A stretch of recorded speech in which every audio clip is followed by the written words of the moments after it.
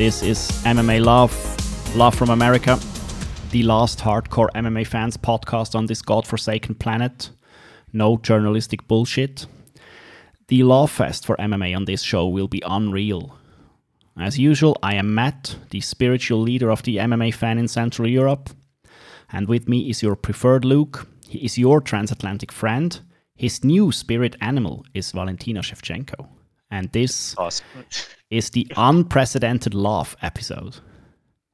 Will this episode unlock maximum Shui potential? I do think so. Luke, why the fuck are we doing this today?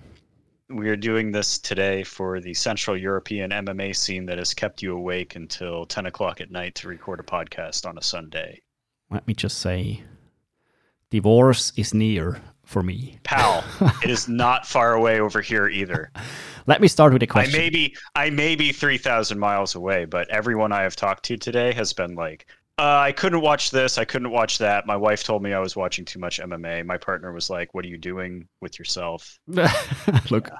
So let me start with the MMA. It's the MMA too much love episode. Damn, look. Now, let me start with a question. Is this one of the best weeks fight-wise in MMA like ever?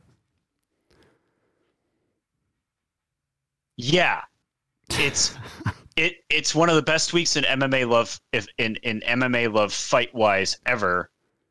But not in like complete, the complete package ever. No, that's you know right. what I mean.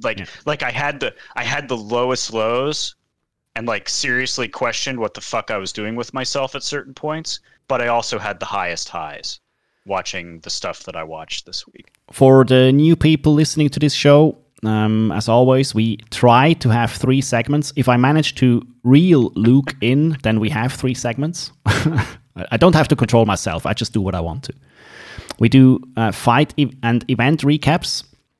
This time we have National Fighting Championship Series and National Fighting Championships 4 with some local standouts, Maurice Abevi and Benjamin Brander. That's some local fighters from over here.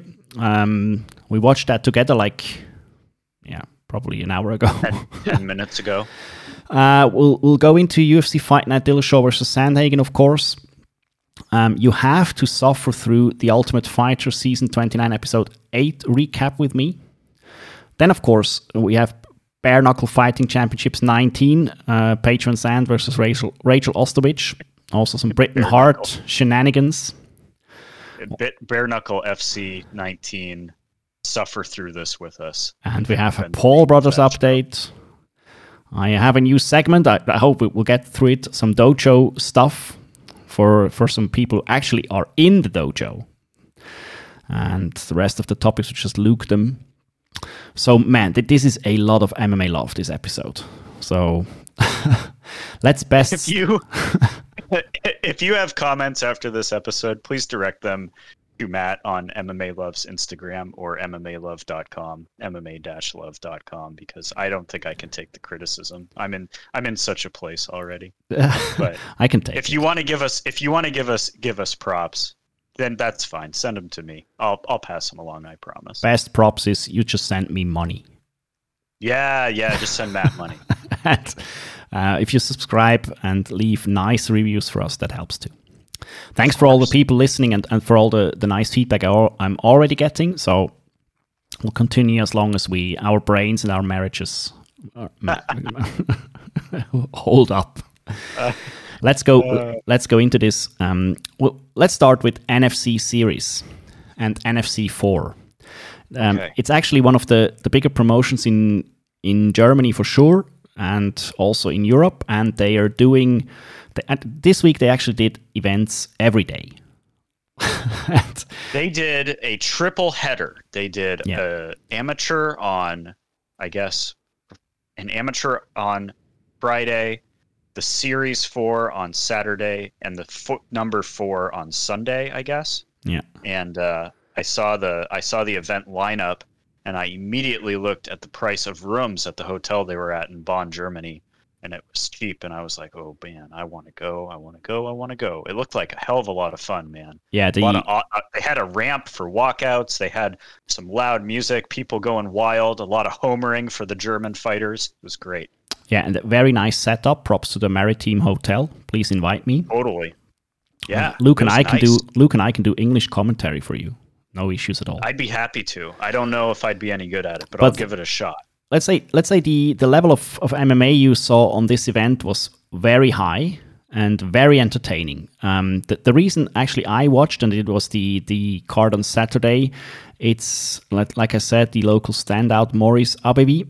He was in a fight against Jabrail Jabrailov. The pro debut of Jabrailov out of France.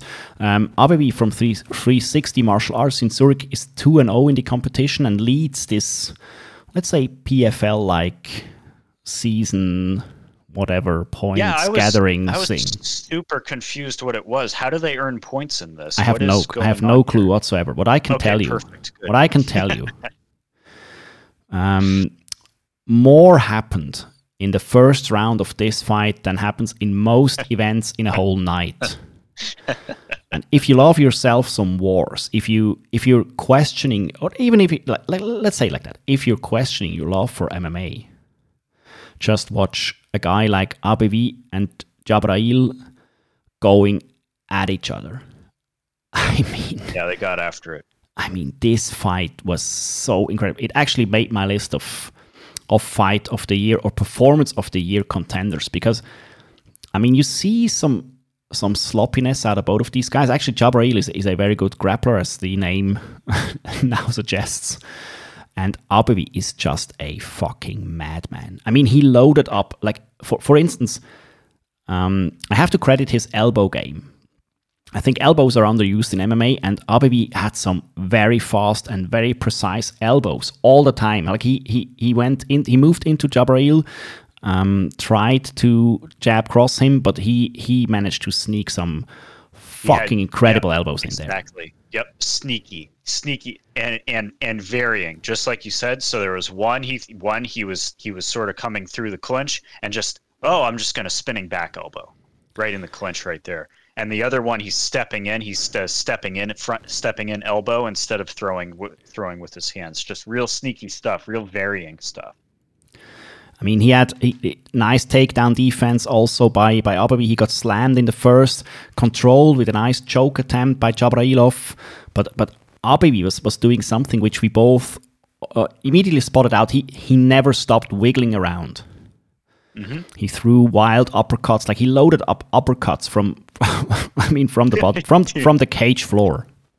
His hand was way down by his nuts, way down by his hip, way down here. Then he's throwing it all the way up. It was great. It was hilarious. It's also like you said, like there's a certain part of the scrambling that reminded me a lot of Gregor Gillespie's performance, and how the movement never stops. Like he's never maybe there is a part of his body that is being controlled, but the movement is never stopping. He's never stopping to give his opponent a chance to think about what the next part his opponent wants to control is. I think that's a big part of that game on the ground that I saw out of him.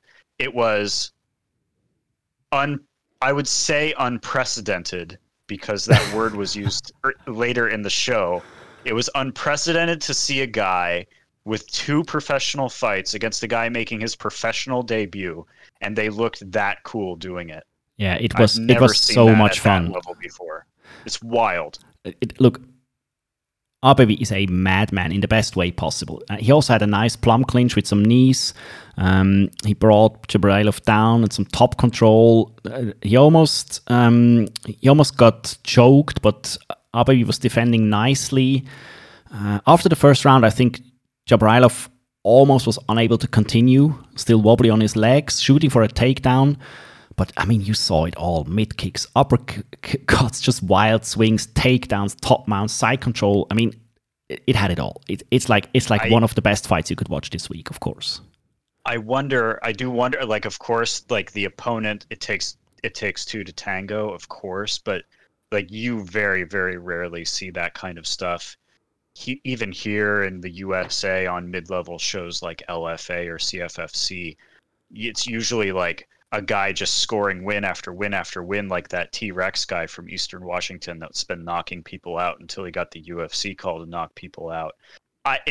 I really am interested in, like, what do these guys look like in their next fight? Yeah. This is one of the fights where I just care about what they look like next. So I hope NFC keeps them and gives them another fight, maybe November. Yeah, I mean, kind of timeline. Ababi will stay on this thing because he's now the leader. He by the way, he rear naked choked, finished Jabrail after he just spun like a ninja turtle on that guy and never finished. Also, give credit to Jabrail. That dude was a hard guy, hard out for a first pro fight. I mean, yes, it is one of these fights that makes you, that if you're not remembering why you're a fan, this one does. And I highly recommend watch some grassroots MMA from time to time, even if you don't know the names, even if it's on another continent. You'll see like gems like this fight, and it will make you happy.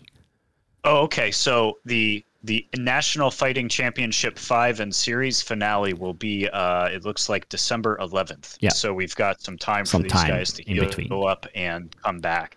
So that'll be great. We will be watching that one. Also, it bears mentioning, this is a $5 a month subscription on YouTube to this promotion. Yeah, and exactly. It is worth every penny. You can cancel it anytime you see.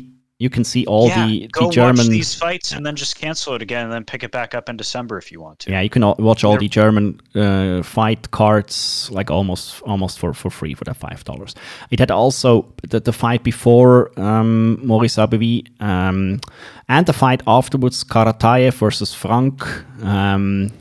Karataev is a huge prospect, so watch these fights for sure on that thing.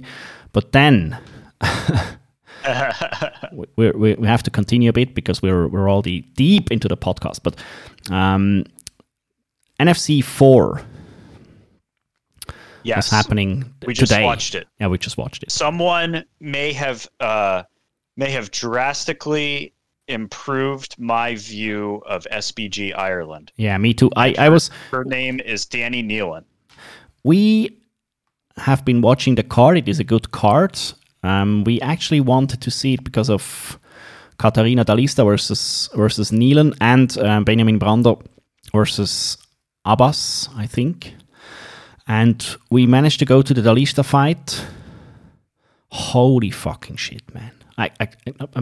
You know that I'm not a native English speaker and I struggle to find words sometime. But, I mean, this fight is one of the best fights I've seen this year. There is no hyperbole there. No. This is a fight with Katharina Dalista with 6 professional fights and Danny Nealon with 3 professional fights. And again, it is one of the best fights that I have watched this year. Mm-hmm. Katharina Dalista gets dropped in the first round, probably a flash KO, and gets her wits back about her before the fight gets stopped. Comes out in the second round and drops Danny Nealon. Gets herself taken down later in the round. That's probably only a 10-9. And then they fight on through the third round. Danny Nealon gets the decision, I believe 29-28 across all 3 scorecards, but I may have that wrong. Fantastic fight. With momentum changes, with technical striking, with takedowns, just a fantastic fight. Yeah, the way this fight played out, the tactical prowess of Nealon, controlling where Dalista had to move, hitting her with technically perfectly executed strikes, which generated the power to knock Dalista down. I mean, that is a beauty to see. And Dalista, credit to her. I mean, coming back from a first round like this, and just reversing the stuff that happened in the first round and dropping Nealon, I mean, that is such an incredible fight. I'd say I'm not quite sure where I rank this one. I do watch a lot of fights, of course. I'd say this fight was better than most of the women's MMA fights we've ever seen on a UFC card. It was a great fight. I don't have a memory. Things kind of fall out of my brain after about a week. Just let it say like this. Have to do this every doesn't week, matter if it's true or not. In this moment, it is true for me. It was true for this weekend. I watched the UFC this weekend. This was the best women's MMA fight this was one of the best MMA fights of the weekend. Josh. Yeah, just women's MMA yeah, we don't have to. And it had some competition, but it was up there. I hope that major promotions are listening and watching these cards in Europe, because these people need to be faced with tougher and tougher competition. I would love to see both of these women in Invicta. And it had the fight. Just not only was a good performance, it was entertaining. It had back and forth. It had momentum shifts. Everything you wish an MMA fight has, it delivered. So, yeah, you can be sure that we'll try our best to make people aware of that fight, like matchmakers and stuff like this, because it has to be known. I think, if you're not paying attention to Dalisa and Neelan, you're definitely missing out. Look for another hobby man. $5 and you can watch those two fights, and it's completely and totally worth it. Yeah, because look, I love me some MMA GIFs. Most of us love ourselves some MMA GIFs. The whole Abebi fight should be a GIF. Just make it one GIF. And from the walkout to the roll into the cage to the fight itself. and the same could be said for the Dalisa versus Neelan fight. I mean, you just make it a GIF and have it. What is it? NFT'd? Yeah, NFT that thing. Yeah. Sell it on auction. I'll buy it. Back it by the blockchain, for sure. Yeah. So that is the two events. Friend of the show, Benjamin Brander, unfortunately lost a grinder. Let's say a very, very grindy fight. I think it was a close one. It was very control heavy. I do love the nice takedown setups that Brander did.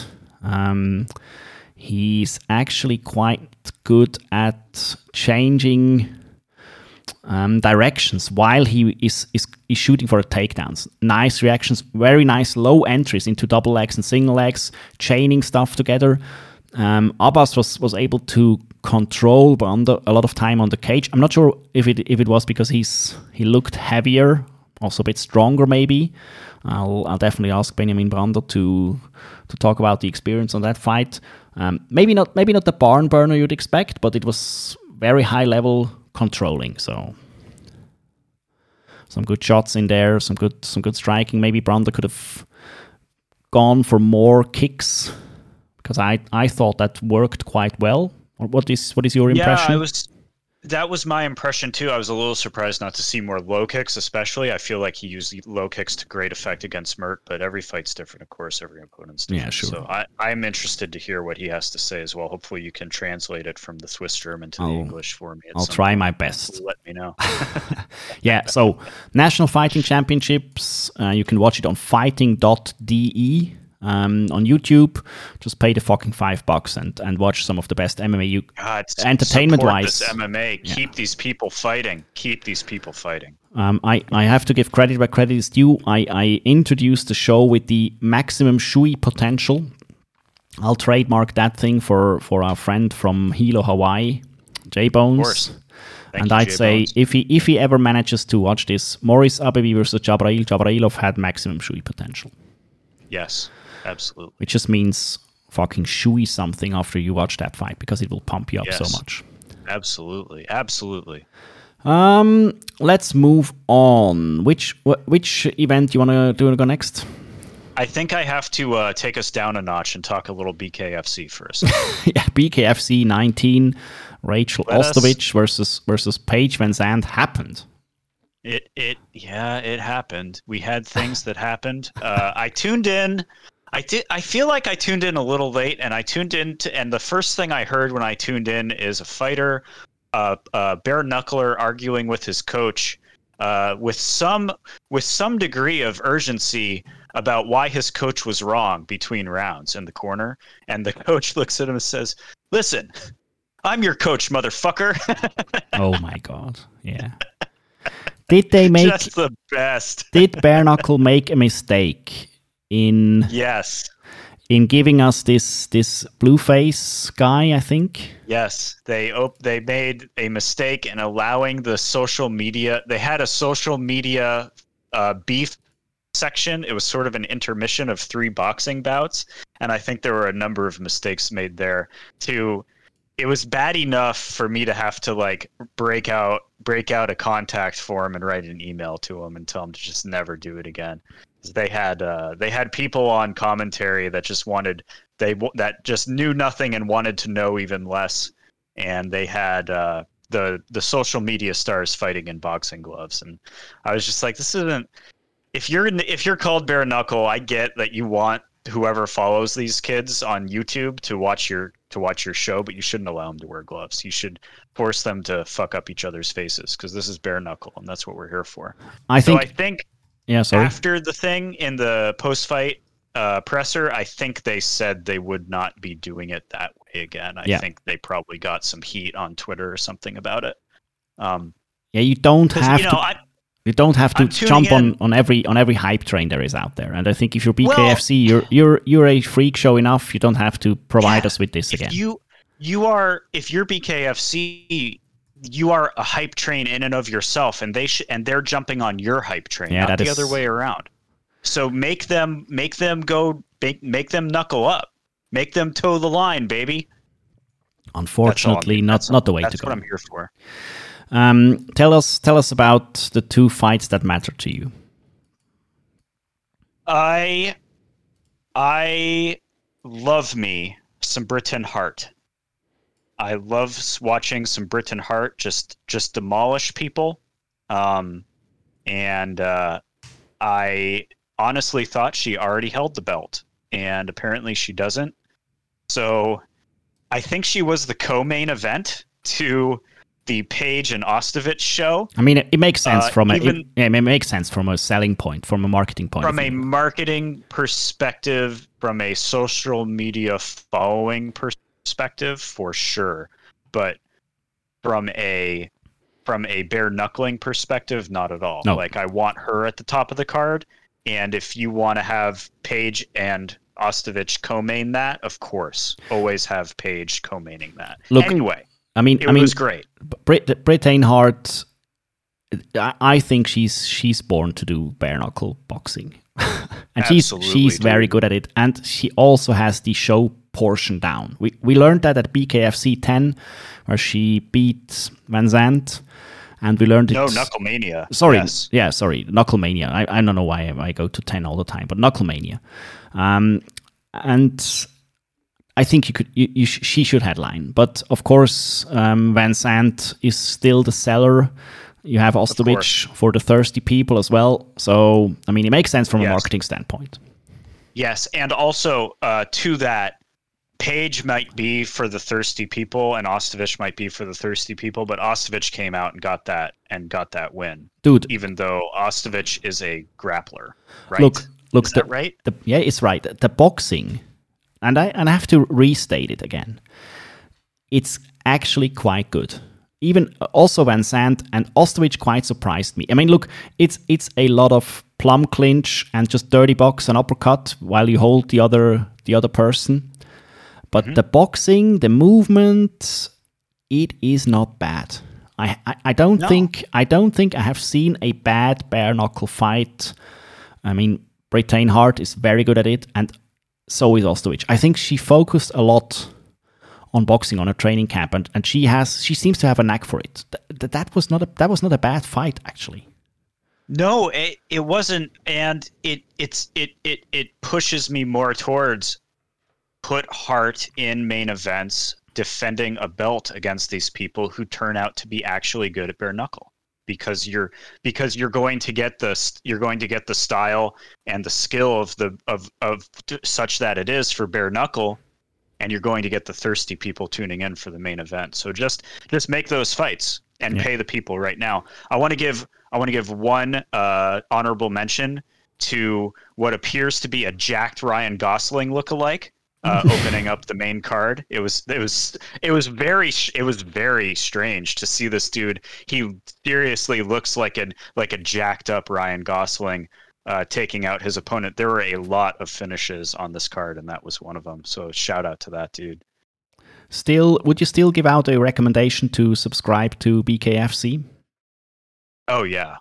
Yeah, they're doing stuff. They're learning from stuff like this. I absolutely would. They even on the BKFC TV website that I was watching on, when they were doing the fighter introductions and the walkouts, they had a bubble pop up that you could click on to read more about the fighter. Now, to be fair, there was not more to read. It was like one sentence. This guy likes boxing, or this guy's from North Carolina, or whatever. But it was still more. Like a new thing. Well, it was a new thing that they were trying out. You know, they're trying out, they're trying to do.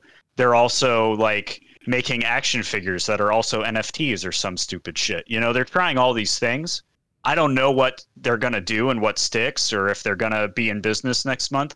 But while they're still in business, you should absolutely subscribe and enjoy it while you can. Support all the events that do something different than the UFC does. I know we're getting the moniker that we're the UFC Love Show, and of course it's still the most relevant MMA you can watch on the planet. But man, is it corporate, and man, is it boring sometime, and it is such a sterile product. If you're watching like UFC events as long as I have, and mostly as long as Luke has, you'll get the blues for this. And if you see even stuff like BKFC, Fight Circus, and also some other events which have lasers and smoke and stuff like this, good walkouts like KSW, do support it. It keeps the sport alive. BKFC is kind of your like Florida version of Full Metal Dojo. You know, it's your Fight Circus of the USA, and it really makes sense that they partnered with Full Metal Dojo and did a couple bare knuckle events on a rooftop of a hotel in 105-degree weather, because it's just like kissing cousins, man. Paige Van Sant, they would do that. Just to not just banter. I mean, Paige Van Sant lost the bout against Ostovich, stormed out, fucking rolled. Oh yeah, she looks so surprised. Like, yeah, good acting, Paige. Yeah, it's. I mean, does she get another fight there? Of course. Does it matter if she wins or loses? No, it doesn't. No. She had a good performance. I can't hate on her for the performance. I'm not even sure what I would advise her to change. It just was very surprising how good Ostovich performed. So I'm very, very, very excited to see what Ostovich does next. And I wouldn't have said that in a million years in MMA. So take that for what it's worth. Thank you, BKFC. Let's move down. Thank you for making us care about Paige and Ostovich. Let's move down the ladder one step further. I'll give you the Ultimate Fighter 29 episode 8 rundown. All right. Lucas, I have to watch this now. So I know. The episode was titled Fight or Flight. Why? Oh, okay. Yes, because in the lead up, the big reveal was the dude flight. The dude flew. He walked out the door. Did he really quit, or did he quit? He quit, right? It's so exciting. Let me tell you the story. Okay. Standing is now 4 wins for Ortega, 3 for Team Volkanovski. Dana predicted that it's maybe turnaround time or something like that, so you can be sure that it's 4-4 after this episode. So that is true. They scheduled the Gilbert Urbina versus Miles Hunsinger last midweight prelim fight. That is actually a quite funny fact. Every Urbina ever was on the Ultimate Fighter is in the UFC. There is Elias, there is Hector, now it's Gilbert. So that whole family is UFC bound. As teased in the last episode, Hunsinger hurt his knee throwing some sort of a switch kick in sparring. It actually was quite strange, so he probably heard it before. Might have hit the elbow with the knee. So he went to a doctor. Not sure what it takes to be a doctor in America. I'm blaming America for this one. Money. That dude just told the guy that he had a grade 2 strain on his ligament. But the doc said he's unsure. If he had a grade 1, he'd advise him to go. If he had a grade 3, he'd say, don't do it, but he's now in the middle. So the doc left it up to his patient to decide by himself if he wants to fight or not. So let me ask you, why would any sane doctor advise this fuck not to immediately stop? It's beyond me. It's not good. So is this the UFC's handpicked guy, or is this some just what kind of fucking doctor are you? I mean, look, and then Hunsinger in the end shows that he's more intelligent than the doctor, and he pulls out. And really, congratulations, Mr. Hunsinger. Good on you. Does Dana have a cameo where he's just like fucking pissed? Yeah. Dana, of course, was pissed for a guy quitting, as he calls it.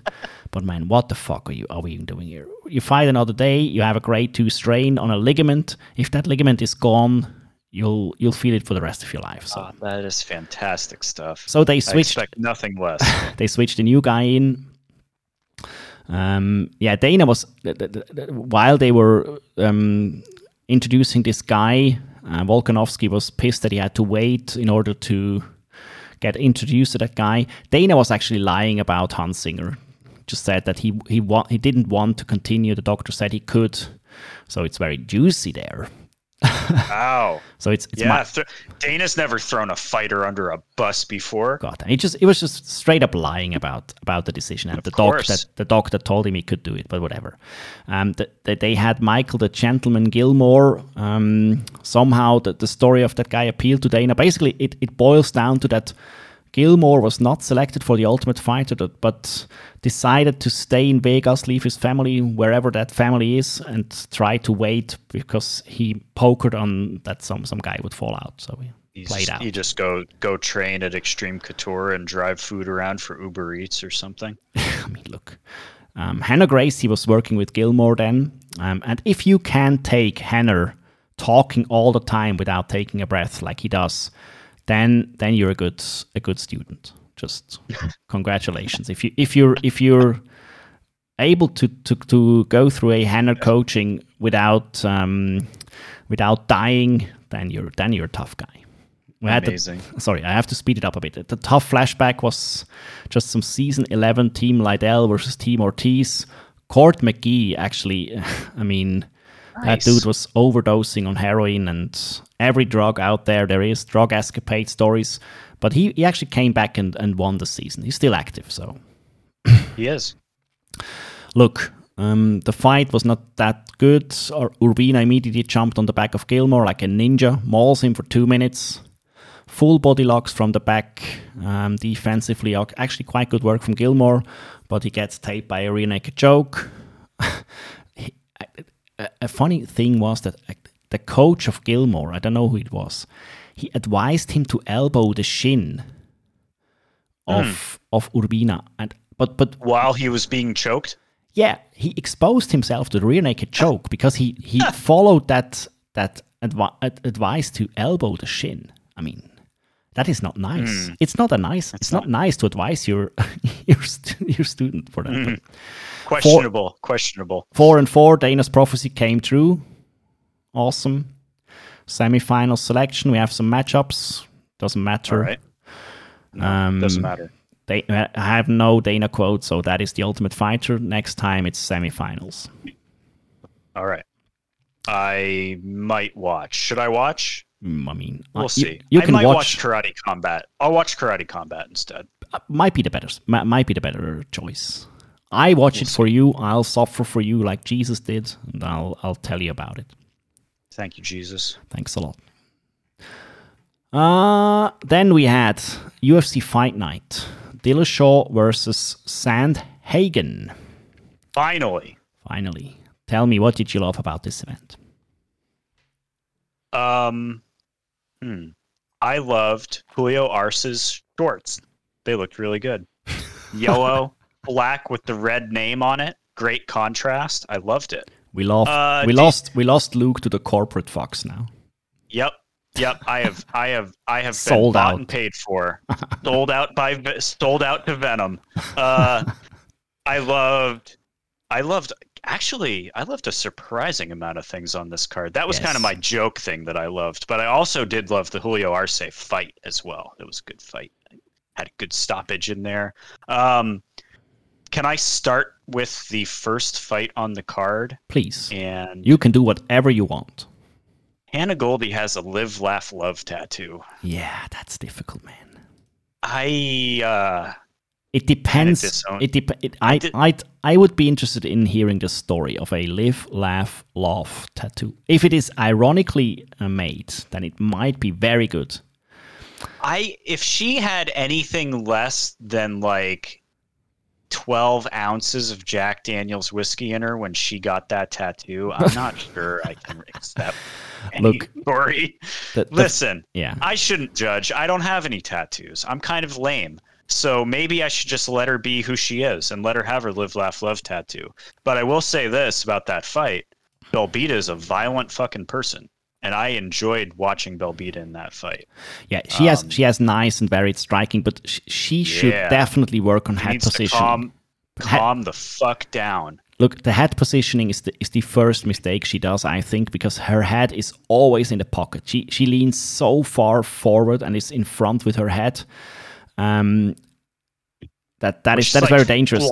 She's like flying into her strikes. Yeah, she shouldn't not just run in, because she almost had Goldie gone for several times, but she just got taken down because she was just rushing in.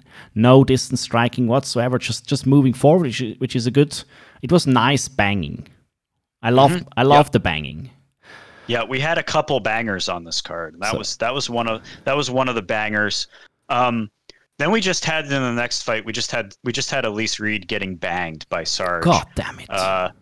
Dude, I have questions for Elise Reed's agent person, because this is a person. Elise Reed fights at 115 and Sarge fights at 135, and they met at 125, and you kind of knew what was coming. I know we don't do like breakdowns the week before because we don't have time, but this is one of the ones where like I pick against Sarge every time, and I was gonna pick her this time, and it kind of went that way. Yeah, she got the mount and dropped the elbows and dropped the ground and pound, and that was it. She had an effortless takedown, and then she moved through every top ground control position ever. Like she had knee on belly, she had mount to side mount, she had a crucifix. I mean, she moved through it all like you do in a drill in Brazilian Jiu-Jitsu or something like that. So yeah, Elise Reed had nothing for Sarge. It was a complete mauling. I hope part of the deal is if you get mauled this fight, don't worry, we'll give you 2 more before we cut you or something. I really hope so, because she didn't look bad, but that was just a mauling. So KO. No, she fights at she needs to be at 115. Yeah, move her to the right class. Yeah. Welcome. She was like 4-0. Have her welcome someone from NFC to the UFC or something like that. Perfect. You know, it's 4-0. I don't know if she's really ready anyway. So yeah, very fun. I do hope to see her again though. Yeah, very fun prelim card. We had Mickey Gall coming back against Jordan Williams. Look, I know the hate Mickey Gall gets, and I mean, it's not his fault mostly, because he was overhyped from Dana, and that can be your death kiss, and you never can do anything right. He submitted Jordan Williams in the first, and I did like the performance. It did look good. Yeah. Jordan Williams is the dude. I believe he said he has diabetes, so he shouldn't cut weight or couldn't cut weight, but then he got a dietitian and can cut weight or something like that. To me, he looked a little small. I think we discussed earlier that he didn't, but you know, either way. Mean, I didn't see the small. I just saw that Mickey Gall actually was doing a good job of fighting. So Gall did a good job. Williams shot for a takedown. Whoops, got caught. So then I got my mind boggled again by Ian Heinisch's style of fighting. He fought Nasruddin Imamov. I mean, Heinisch's game plan, and what he actually did, I didn't get it. Yeah. Imamov, I'm wondering if Imamov didn't just perplex him a little bit with a little bit of showboating, a little bit of dynamic kicking, you know, a little bit of mixing things around and not really giving him a thing he could adjust to at any moment. Yeah, Heinisch was just moving in. He just wanted to impose his will and just control Imavov against the cage. He was cheating sometime because he always just moved him to the cage and then grabbed the fence in order to hold Imavov there. So, I mean, I'm not sure, but actually not a bad fight though. Imavov might be getting, if he wins his next fight, he might get the Imavov is a problem statement from me. Not now, but I have the first line of my notes says I might be an Imavov fan. Mm-hmm. So might is key. So I think I'm right there with you. Let's see one more. Yeah, very excited to see what he's up for next. Let's move to the main card. If you want to see a banger, just watch Yanez versus Costa. I don't think there is much to tell about this fight. I'm sure it got fight of the night. It is a fighter's fight. Like it's just a good fight. Yeah, do you think something broke in Costa's face that made him kind of give up at the end of that? Friend of the show, Benjamin Brander, told me that sometimes when you have to be a fighter yourself to really understand what happens if your bell gets rung when you get hit, that you're almost reverting to some sort of a death fight, and you're not able to react correctly. And I think Randy Costa just got banged the fuck out. I mean, apologies to Costa. It looks like Yanez got the 50K, but Costa did not. Yeah, that is sad. They should have gotten it both. But look, hopefully he got one of the fabled locker room bonuses from Dana. If they exist or not, we don't know. But we don't know. Now that they're corporate, now it's not just mafia moguls, casino moguls. It's just a line item on an accountant's balance sheet, man. Tell me something. Let me scroll through my notes. We have a bit of, let's say, two controversies, and the first one is the scoring in Miranda Maverick against Macy Barber. Macy Barber got we have three scoring controversies, and this is the first one. I have three on my list. Okay, I at least have two. I mean, for me, none of them is a controversy, but maybe this one is the most. Maverick versus question. Yes.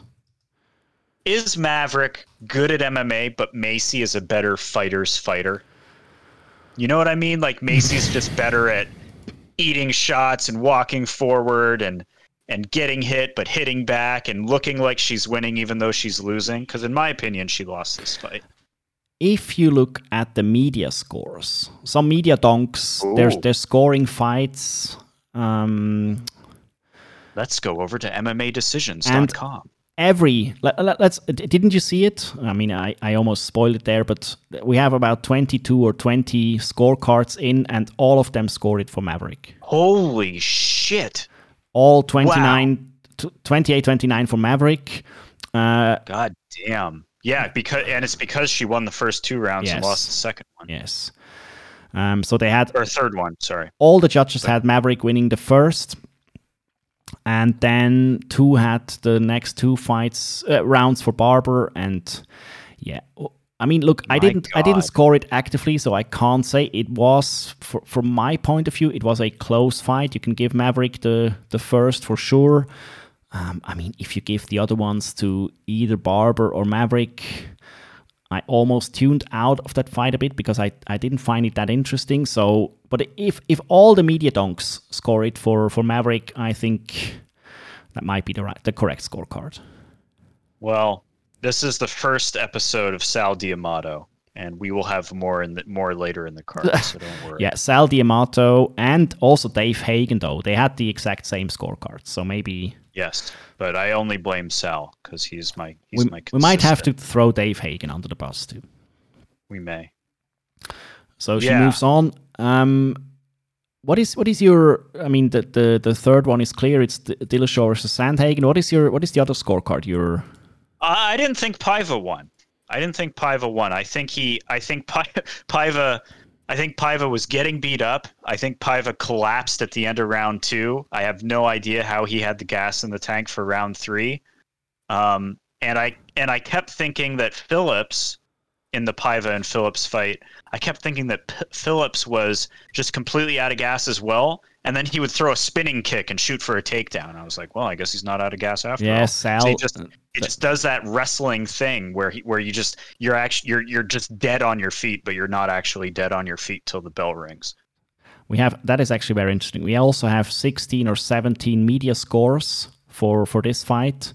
How many of them scored it for Phillips, do you think? How many scored it for Paiva? Wow, that's amazing. I'm looking at it now. Yeah. So we got 1-1 for each, and the rest went draw. Yeah, that's Sal actually went draw as well. Uh-huh. But he gave the first 10-8 to Paiva. So I also think, okay, I mean, if all of them don't score a draw, well, I mean, I would have to rewatch, but I'm not interested. So yeah, I won't either. It's tough because Rob Tatum and Jillian DeCourcy, both from Combat Press, score at a draw, but then Sean Sheehan is also scoring at a draw, which kind of like disregards everybody else scoring at a draw because it's Sean Sheehan. So I don't know. You know, I have to then take everything with a grain of salt. Judging is objective, and the judging in Nevada is special. So it kind of goes back to what we were talking about last week, where it's like if you watch some of these UFC fights and you watch how they get judged, you cannot possibly go into these things with a game plan that you're going to take it to the judges. You can't. You just can't. If these possibly think that you're going to get it in that case. I mean, if you have all scorecards for Maverick, then you can start calling it a robbery. Still was not a domination from one fighter and then the other one got the decision. I mean, if you have like 10 or 12 draws, how would you even score it? I mean, it doesn't matter then. Then we all lost. Sure. I lose all the time. I'm okay with it. Listen, let's move on to the main event. We have to talk about TJ Dillashaw came back after 2 years. You all know the story. He was matched up against Corey Sandhagen, which is actually, I do think, a very, very tough matchup for a comeback fight after 2 years layoff. Tell me what you thought about the fight. I think Corey Sandhagen is fucking awesome. From the start, I believe in the first round, he throws a flying knee into a reverse triangle. Mm-hmm. Yeah, in the first round, like one of the first moves. Why not? Fuck! Holy shit!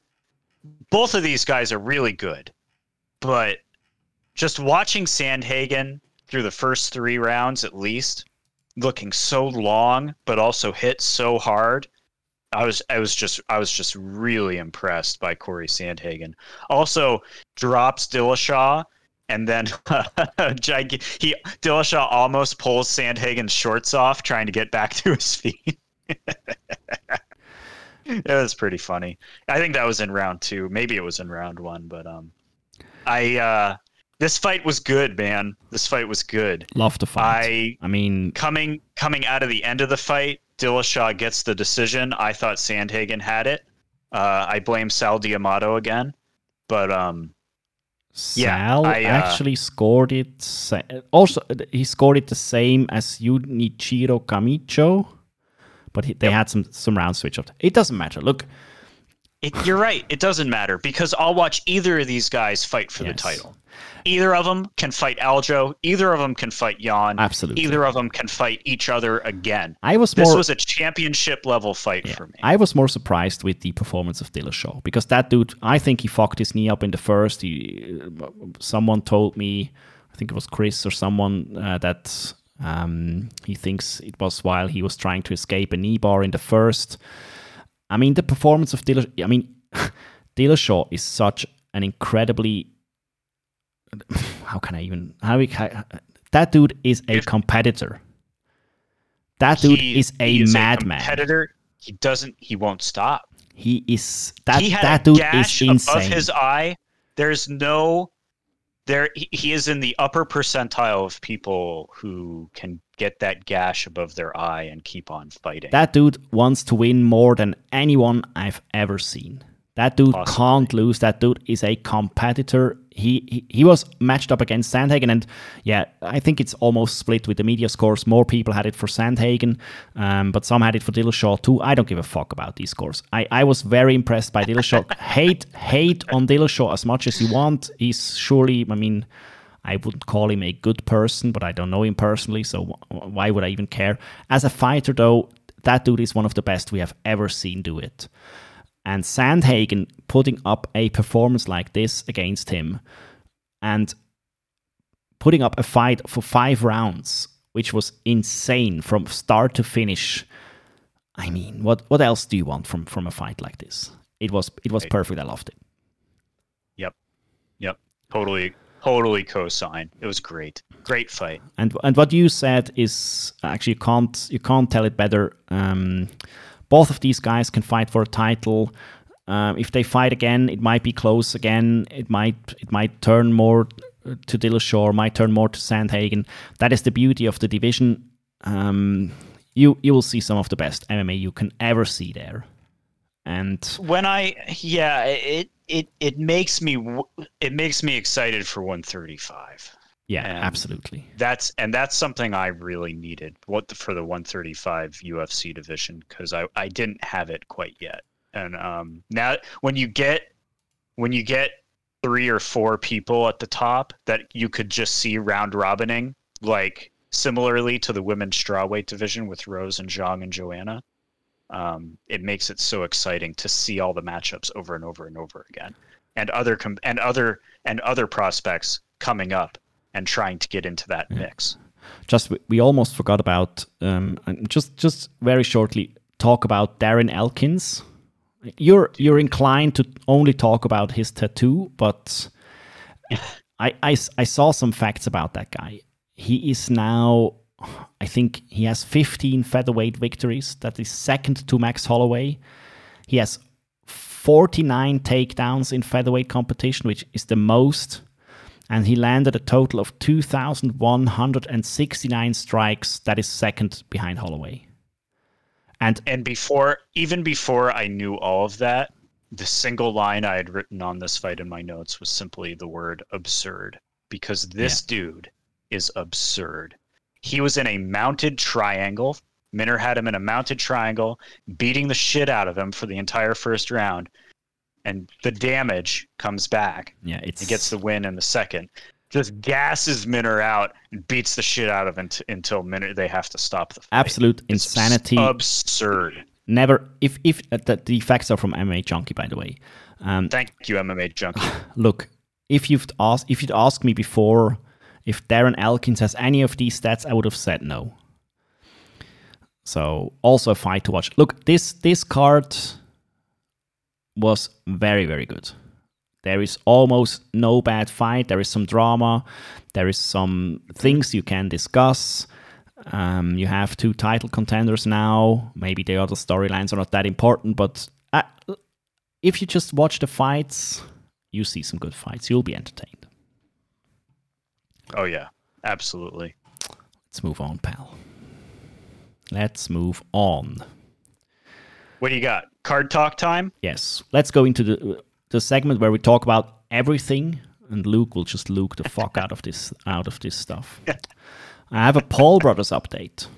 Oh boy. I think you got it by osmosis, but you already forgot again. So the older Paul brother, Logan Paul, is in talks for his next pro boxing bout.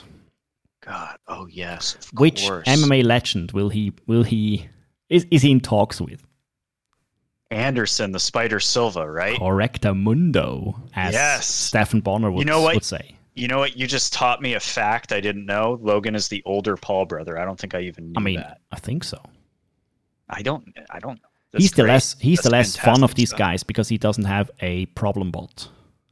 Well, he doesn't have problem bot, and he doesn't he doesn't have the innate. I don't think he has the innate meanness that his brother Jake does. Like I think Jake really does like punching people. Yeah. I don't know if Logan does. I didn't get that impression from his body language in the fight with Floyd at all. Myth is that Logan is a semi-decent wrestler. That's a myth. Not sure if Paul is one too, but I mean, look. Problem Paul. What if we had Askren wrestle with Logan now? Could we do that? Yeah, no chance for Logan. There's not a single chance in hell. Even with old man replace hips Askren? No, never. All right. Well, but I'm just here with ideas, man. Yeah, thanks a lot. Does give me your early prediction? Does Anderson Silva beat Logan Paul? Sorry. I think so. Absolutely. I think Anderson goes full Anderson mode and just leans against the ropes with like his arms over the back of him, just bobbing his head and not getting hit. Absolutely. No chance in hell that dude wins that. Logan was not fast, even coming out the gate against Floyd. Logan, his hands are not fast. So. Has he won any of his exhibition bouts? No, he hasn't. He lost against Floyd. He lost against another YouTuber or rapper or whatever. No, I mean, I think we all won. I mean, yeah, of course. Yeah, you're right. Sorry, I misphrased that one. Look, let's move on. Give me a trading. You're so over it. Yeah, maybe the Paul ride is losing steam. I think it's just because it's like 10 o'clock at night for you right now, and it's just completely different from the time we usually record. I think tomorrow morning, you think about the Pauls tomorrow morning, you're going to be all fired up. I'll be psyched. I mean, but I don't need that much Paul Brothers updates or Paul Brothers shenanigans if the fights hype me up as much as they did this weekend. Yeah, that's true. That's true too. You don't need as much problem but when you have a BKFC to watch. Yeah, and National Fighting Championships and Abevi and Dalista, and I mean, come on. All the things. Trading cards update time, pal. Oh, man. Oh, boy.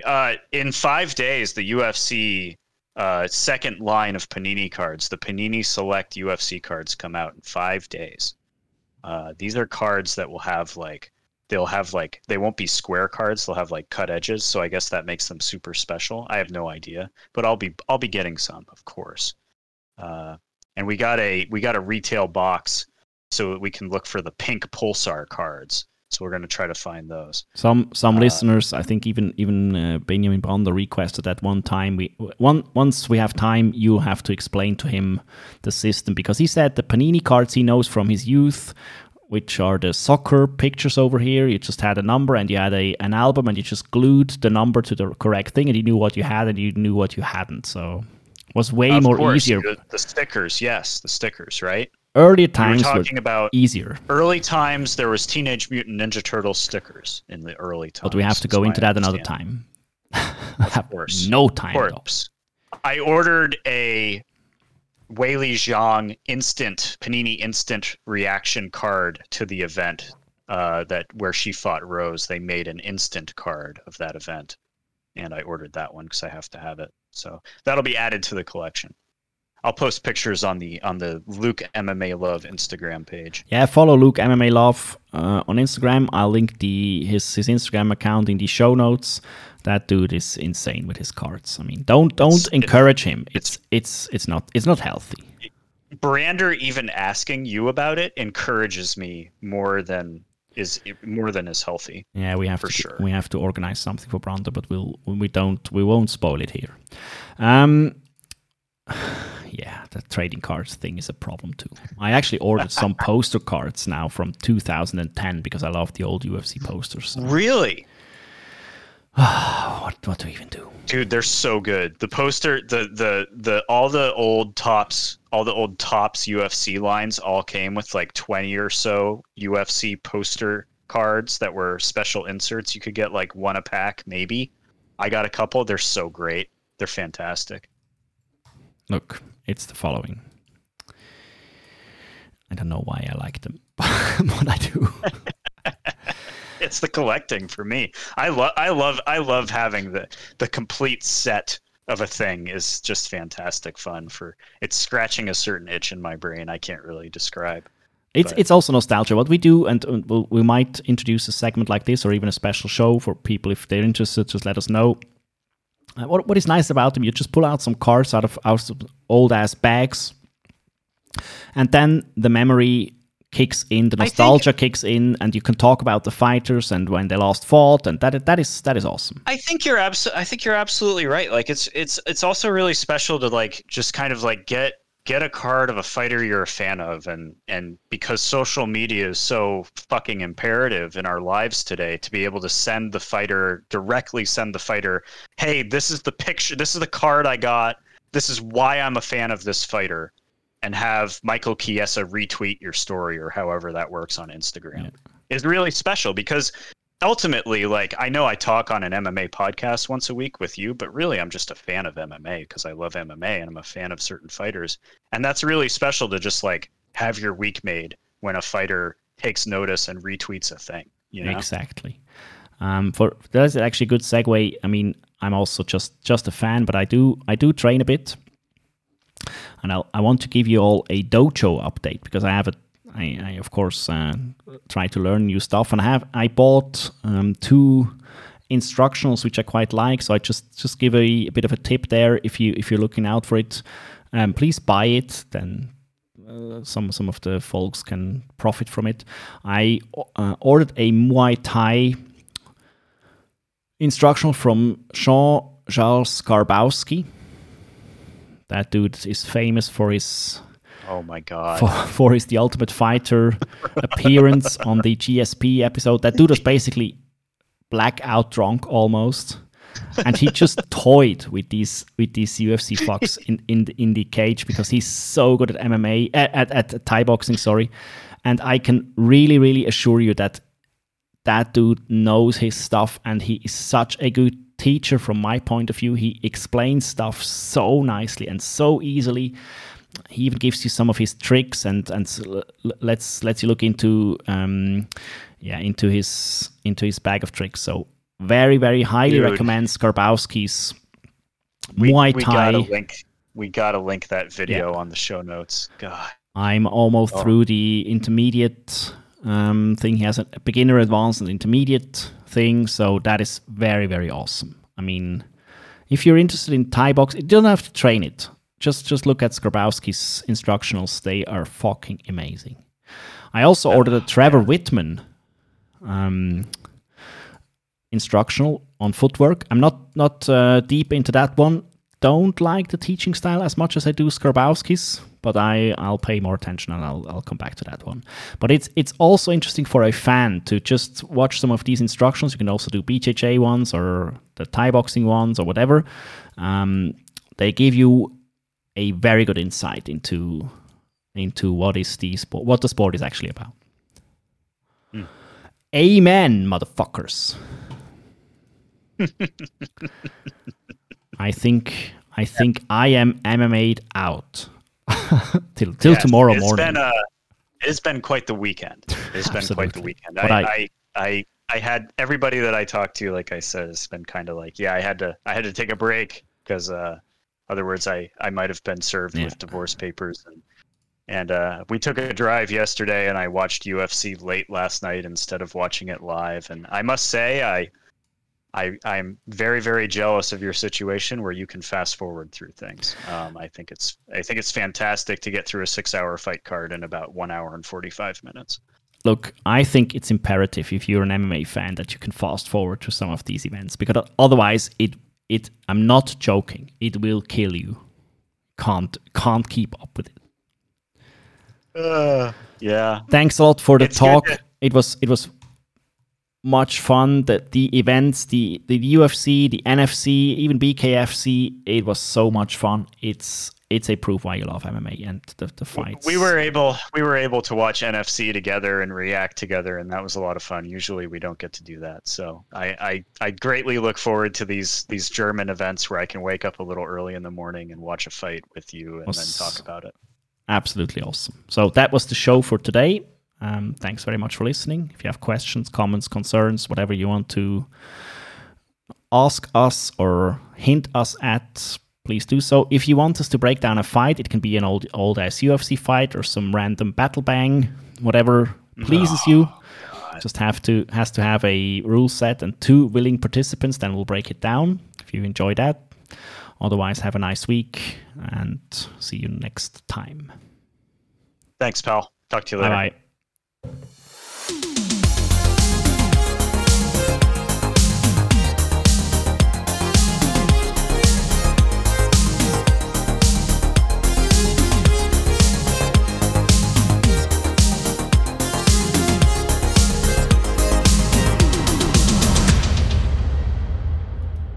Bang, man! I want to do that, man. Let me bang, bro. Let me bang, bro.